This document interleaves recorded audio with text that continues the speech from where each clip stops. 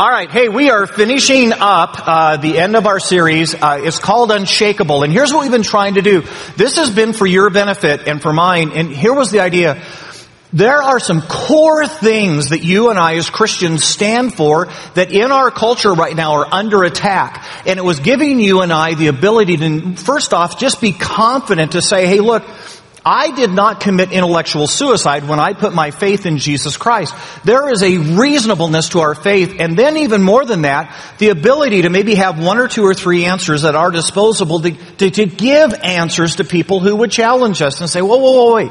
It's only reasonable to believe in a deity. It's only, even if you don't accept my deity, it's only reasonable to believe in a God. And so that's what we've done the last few weeks. Today's the day we're going to wrap it up. But here's what we've said, hey, look, it's reasonable to believe in a God.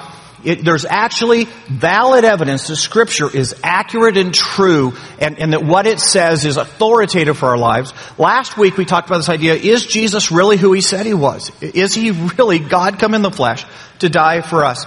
Today we're going to talk about maybe in the list what may be the most controversial of those four topics in the church. And here's the interesting part about it. It's not controversial because the Bible's not clear.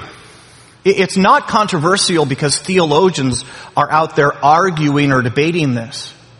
It's become controversial because within our culture's become all about tolerance. And guys, I'm just going to tell you that there are some things more important than tolerance. Namely, truth. And if I say to you, 2 + 2 is 4, and you say, no, I like it better when 2 + 2 is 6. I go, 2 + 2 is 4. We're talking basic math here. And you go, you're really intolerant. Guys, this isn't a tolerance conversation. This is a what's true conversation. What works conversation. And here's this last one that you and I are going to talk about, that I'm going to be frank with you and tell you a lot of Christians in the church today struggle with this, not because they've read their Bibles, because they haven't. And it's simply this. How does a person get to heaven? How does somebody get to heaven? And the Bible's going to come back without apology. Jesus, without stuttering, is going to say to you and me, the only way to get to heaven is by having a personal relationship with Jesus Christ. Period. No free hall passes, no good intentions, no I forgot, or the dog ate my homework. The only way a person goes to heaven is if they have a personal relationship with Jesus Christ. Period. So here's what we're going to do. We're just going to go through Scripture. I'm going to give you a lot of Scripture today. If you are struggling with that answer, it's okay. But I'm just going to ask you to do this. Go look and see what God said about the topic and not what you prefer about the topic. Okay? So grab your Bibles, let's take a look. And guys, here's the deal. Open your Bibles, go with me, because you don't care what my opinion is on this topic. You surely don't care what the stance of the church is. Let's talk about what God says about this particular topic and be able to articulate it and tell our friends whether this is true or not. So grab your Bibles, go with me to the book of John. John chapter 3. So if you're not real familiar with your Bible, if you go to the back of your Bible, you work to the left, you're going to come to John chapter 3. And actually, we're going to look at probably what is the most well-known verse in all of the Bible. John chapter 3, verse 16. Can anyone quote that for me? John chapter 3, verse 16? Okay, so let's do it. For God...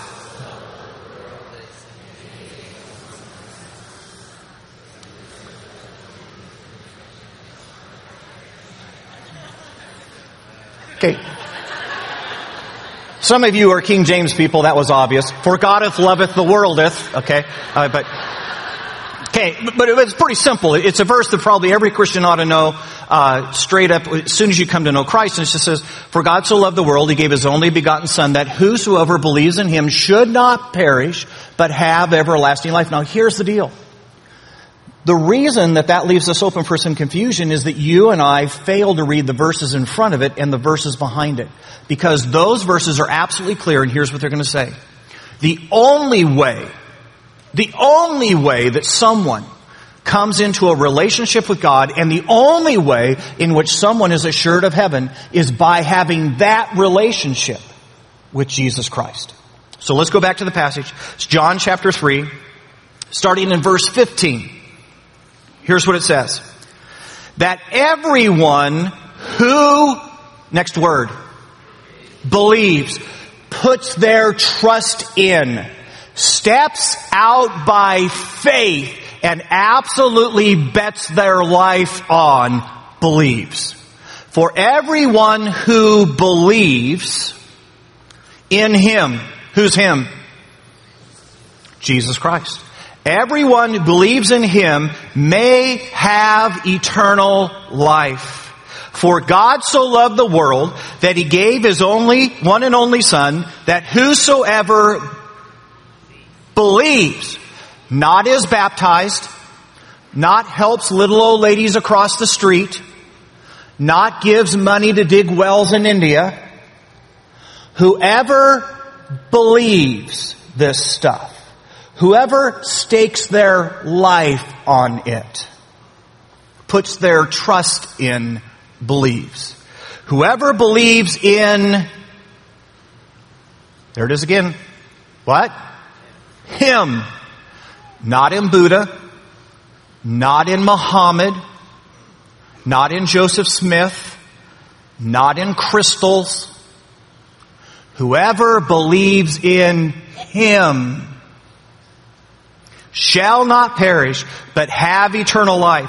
For God did not send His Son into the world to condemn the world, but to save the world through Him. Him. Whoever believes in Him is not condemned. Ready? Watch this. But whoever does not believe stands condemned already, because he has not believed in the name of God's one and only Son. Did you get the moment? He says, look. This is a problem because, you ready? Every one of us comes to the discussion already condemned. What's condemned? Already found guilty. I mean, if you talk about a condemned man, you're saying the trial's already happened, the sentence has already been given, and it's a done deal. He's condemned. And the Bible just said that every single one of us came to the discussion already condemned. Every one of our neighbors, every one of our kids, every one of us, everybody living in Africa, already came to the discussion, what did the Bible say?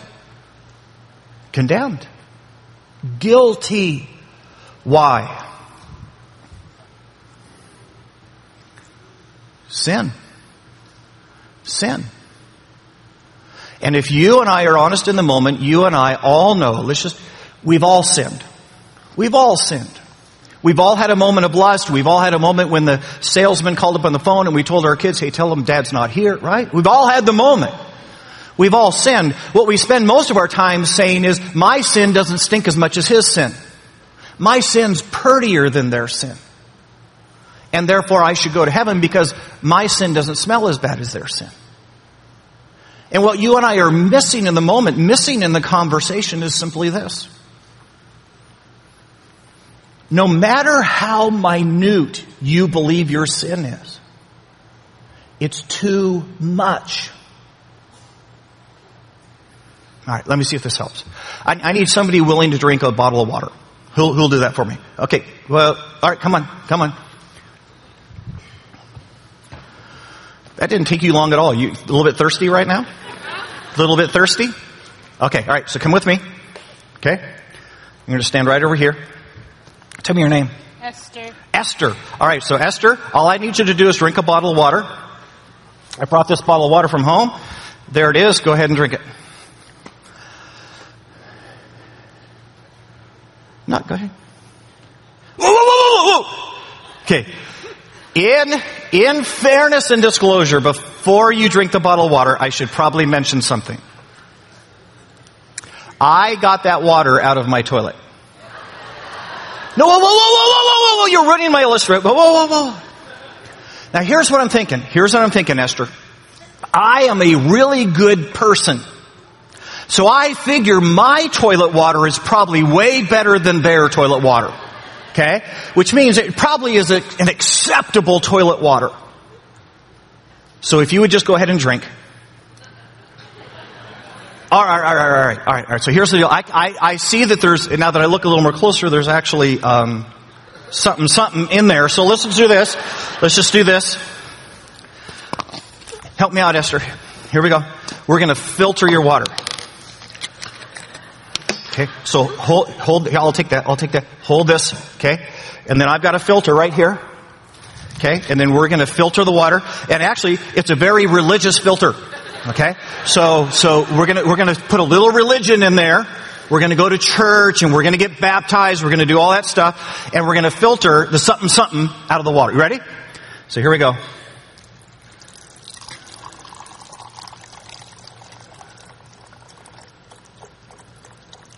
Oh, that's working. That's doing good. I can see some of the chunks getting held up right now. That's working. It's going to be so much cleaner now. Hang on. You're going to want to wash your hands after this, I'm just saying. Okay. So you get that that's exactly what a ton of us do is we go, look, I know, I got some stuff. So here's what I'm going to do. I'm going to get really religious on God. I'm going to start going to church. I'll get baptized. I'll do my stuff. And I'll try to do more good things than bad things in my life. And guys, if you look at the water, you go, look, there's way more. Think about this. There's way more clean water in that bottle than there is dirty water. And so this is what we say to God is, God, look, I've got way more good things in my life than I do bad things, so drink my water. So we kind of go, all right. Okay, so here we go. All right, Esther. It's all yours, babe. It's all yours, so come on. You're not going to do it?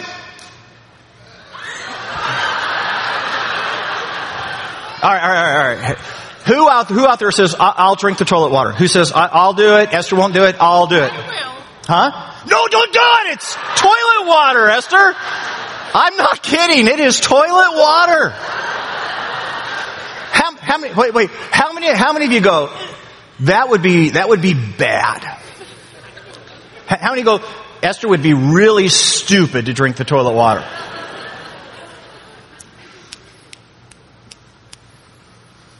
You realize you just answered your question.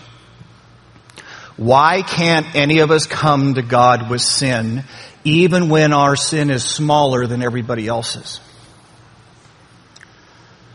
Because it's still toilet water. No matter how much you argue, hey, mine is cleaner than the next guy's, mine's not as bad as the next guy's. And guys, how many in here are germaphobes?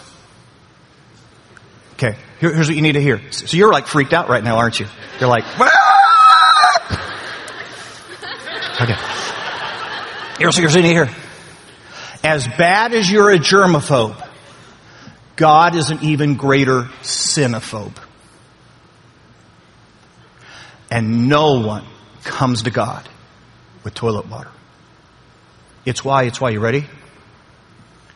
It's why we were condemned already. Guilty before the conversation even started. Thank you, Esther. Thank you for doing that. You almost drank. You almost did that. Which I did not want to pay hospital bills on the deal.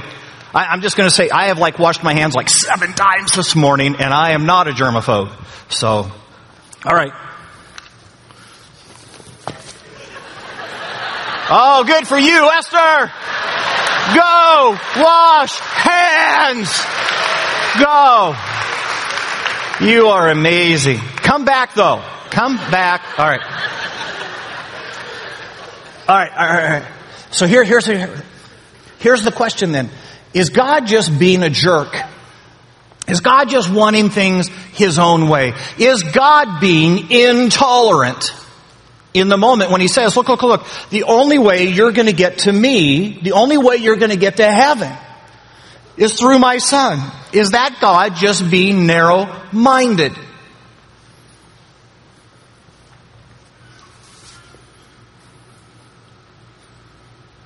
No. And let me tell you why it's not.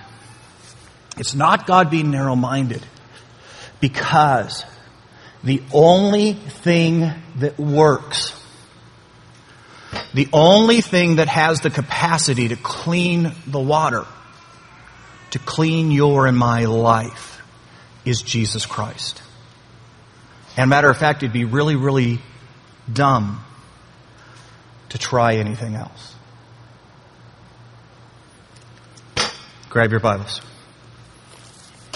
Romans chapter 6. It's going to be to the right in your Bible from where we've been. If you and I are trying to clean toilet water, if you and I are trying to clean the sin in our lives, we better be sure we figure out the thing that actually works to do it. It's Romans chapter 6. If you've closed your Bibles, just go to the back of your Bible, work to the left. You're going to find this book of Romans. Here it is, Romans chapter 6, starting in verse 20. Here's what it says. When you were slaves to sin. So here's the Bible saying, look. Every one of us pre-Jesus started the conversation as a slave, as a condemned man in shackles. That's how we started the conversation. Every one of us came to that moment already tried and convicted. When you were slaves to sin, you were free from the control of righteousness. In other words, hey, look, you were slaves to sin, you were living in sin, you were living like everybody else who didn't know Jesus. What benefit did you reap at that time from the things that you are now ashamed? He says, look, guys, remember back to what life was like before Jesus. And at the end of the day, what benefit were you? I mean, what was turning out the right way pre-Jesus? The reality is, wasn't it true that as you lived like everybody who didn't know Jesus, that every one of those decisions was turning out to be a bad decision pre-Jesus? What benefit was it to live apart from God? Those things resulted in death. Death of what? Death of your relationship with God. He's simply saying this, that you living your life apart from Jesus Christ, you're dead. You're like, ready for this? You're a spiritual zombie. You may have been walking around. You may have been doing things, but you were dead. You were a zombie spiritually. But now that you have been set free from sin and have become slaves to God, the benefit you reap leads to holiness, and the result is eternal life. Ready? For the wages, the paycheck for sin is death. Every person who decides to die, to go to the end of their lives with the water uncleaned, gets death. It's the paycheck for toilet water. But, ready? But the gift of God is eternal life in Jesus Christ our Lord. Here's all Scripture saying. He's saying, look. You and I came to this conversation condemned men and women. We came as slaves to sin. And the reason that Jesus is the only answer is because, you ready? He's the only answer. See, here's what happens. People go, I'm just going to try to be good. And somehow they believe that if their good outweighs their bad, that's going to break the shackles of their life, that's going to somehow transform them by being a good person. And here's all God's saying. Those keys don't work for the shackles. You can be good all your life. You'll still die apart from God. These keys don't have the power to bring you into relationship with God. They don't work. Some of our friends are trying religion. And it seems like such a cool key, and it's so ornate, and and if I just follow enough rules, and if I go to church enough times, and if I get baptized, then somehow that commends me to God. And God just simply said, this is not a religious conversation. This isn't about how many times you go to church. This isn't about whether you tithe. That's not what this conversation is. It's not, can you quote John 3:16? And religion doesn't open the shackles. Religion doesn't have the capacity to free the condemned man or woman. And all God is simply saying is this: there is one key that works. There's one key that changes our lives forever. There's one key that brings people who were dead into a living relationship with God. And that one key, the only key that works, not because God is stubborn, but because it's the only one that works, is Jesus Christ. And suddenly, you and I put these on.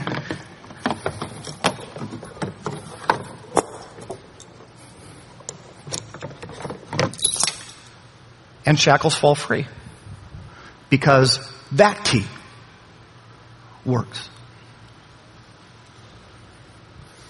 It's interesting because there are some of us in this room, and you had a long time before you came to Jesus, and this conversation, you get it.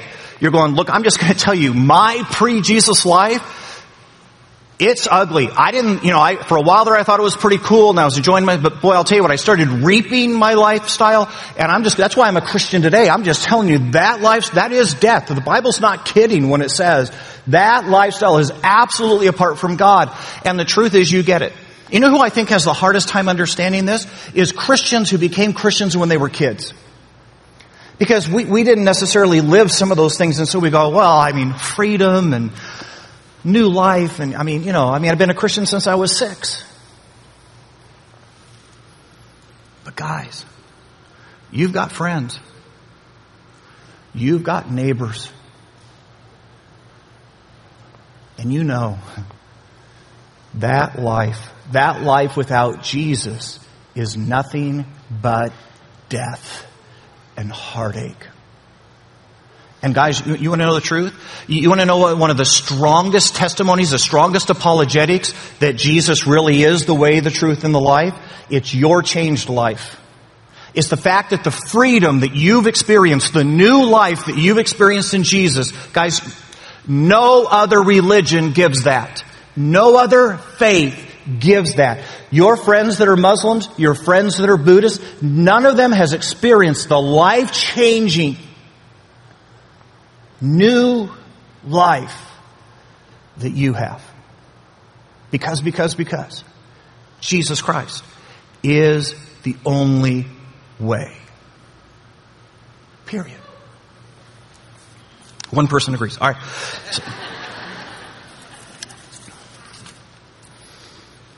So let's stop and think a second. If what I'm saying is true, then there's a whole bunch of people not going to heaven. Think about it. You have a bunch of neighbors, you have a bunch of coworkers, and they would say, well, no, I'm an agnostic, or maybe they'd be a very religious person, but the reality is the place that they go to attend doesn't teach having a true bona fide faith in Jesus Christ. It teaches religiousness. You've got good people living on your block, and even though you're a Christian, they may actually be better people than you. And yet Scripture says that apart from a relationship with Jesus Christ, they aren't going to heaven, which by virtue of that means they're going to hell, which would mean you and I know tons and tons and tons of people who don't know this story and don't know Jesus.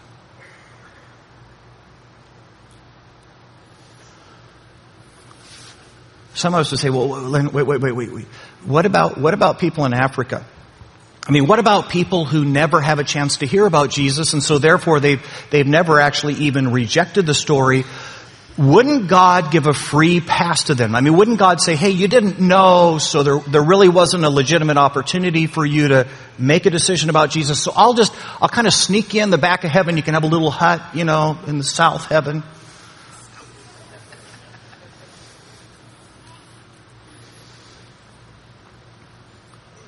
You get that? Doesn't work.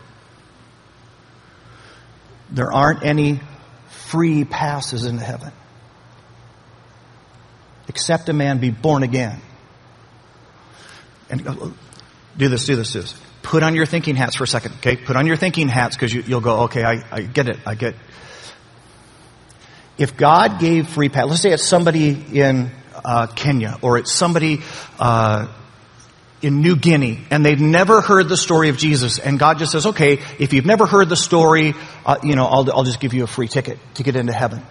If that's true, if God gives free tickets for people who haven't heard the story, then you realize the story of Jesus would be a curse. Think about that a second. Because the only way someone could go to hell is if you and I told them about Jesus and then they rejected it. So the most loving thing you could do as a parent is never tell your own children about Jesus because they might reject him. And don't ever tell your neighbor. Matter of fact, we should all go silent and never again tell anybody about Jesus because then nobody would know and they would all get free passes. And you know that's not true. The only way that someone makes it to heaven is by accepting Jesus Christ as their Savior. So what happens? What happens to those people who are in Kenya, or people in India? Here's what the Bible says. Okay, I won't make you turn there. It's Romans chapter 1. Okay, and it's actually, let me give you the verses. It's Romans chapter 1, verses 18 through 20. It simply says this. There's enough about God that everybody out there should at least be thinking about God. That anyone who looks and sees the stars, sees the sun, should be able to say, there's somebody bigger than me, stronger than me, smarter than me, because I can't create the universe. Somebody else did. And that if somebody is truly a God seeker, that God's going to send somebody to tell them the rest of the story. So let me ask you a question. If there's a God seeker who's in Kenya, or a God seeker in New Guinea, or if there's a God seeker working at your place of employment, and God is going to send somebody to help them hear the rest of the story, guess who God's probably going to send? People who know the story, which would be you and me. You and me. Because if Jesus really is the only way to go to heaven, then this is the most important story ever in the history of the world. And I know. I know that we live in a culture in America where they go, look, don't talk religion. Don't talk about funerals and don't talk about God. But guys, if this is the way to get, then this is a story that you and I have to blow past social norms. You and I have to be willing to risk friendships to tell people who may be seeking God the rest of the story that they don't know yet, because without the story, they die.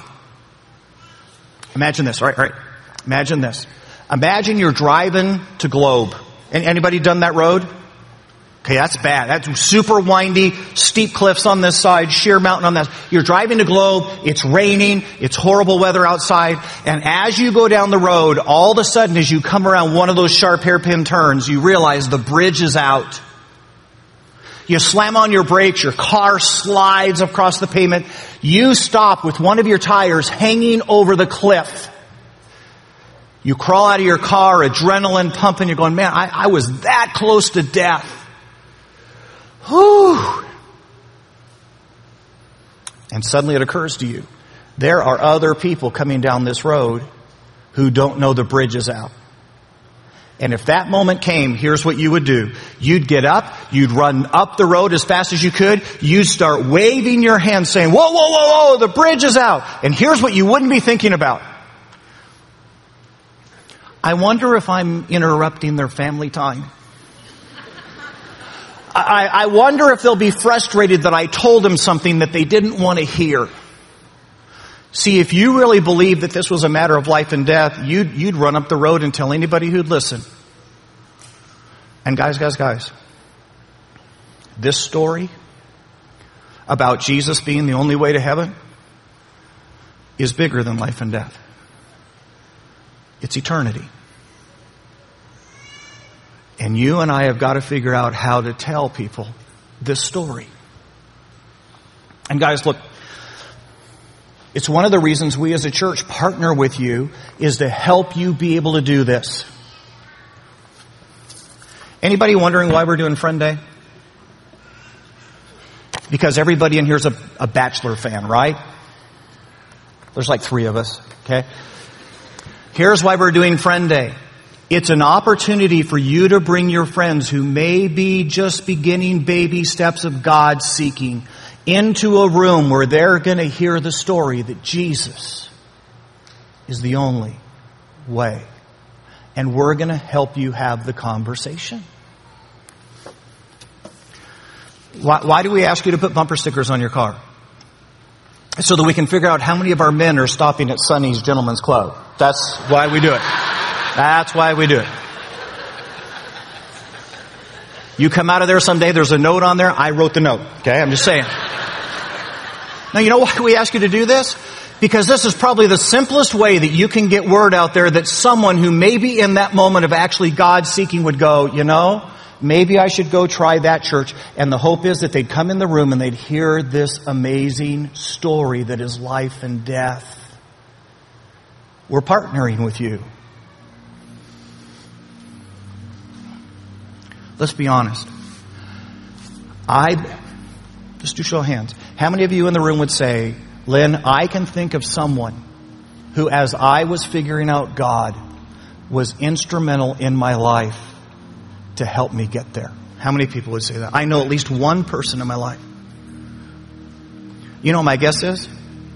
My guess is that if you stopped and thought about it, every last one of us would say, oh yeah, there was that grandma who kept praying for me. There was that wacky neighbor who kept inviting. I guarantee you that every one of us has had someone who was the one who invited us to this story. Because it's the most important story ever told. That Jesus is the one way to God. So I'm just going to invite you to tell the story. I'm going to invite us to be the church that is the light on the hill and says, this is the most important thing that I can tell you.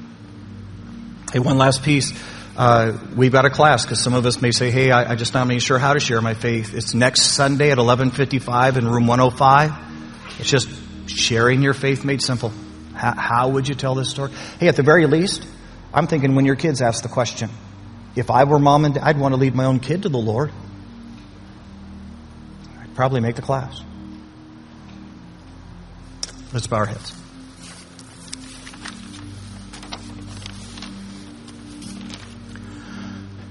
Here's what I want you to consider with your head bowed. Most of us in this room, you've heard a story. A story about Jesus Christ dying on a cross for your sins. And you've done something with that story. You've invited Him into your heart to be your Savior. But guys, here's all I'm saying. If that story is true, if the life change in your life is real, then that story is the most important story ever in the history of the world. And there are people around you, there are people around me dying for lack of the story.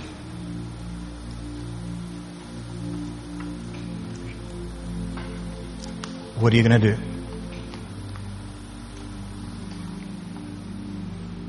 Will you be bold enough to maybe even lose a friendship? Will you be courageous enough to maybe even be laughed at? To say, hey, I just really do know this to be true.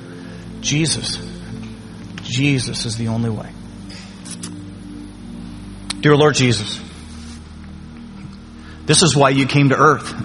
You came to earth because we were missing the story. We weren't understanding how to get to God. And then to seal it, you died on a cross to pay for our condemnation, to clean the water that we were never going to be able to clean ourselves.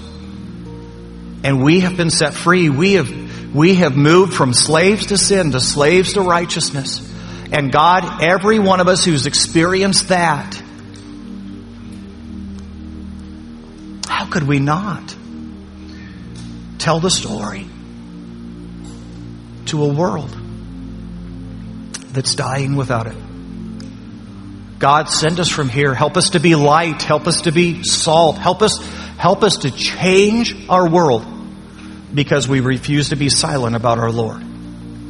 And this we pray in Jesus' name. Amen.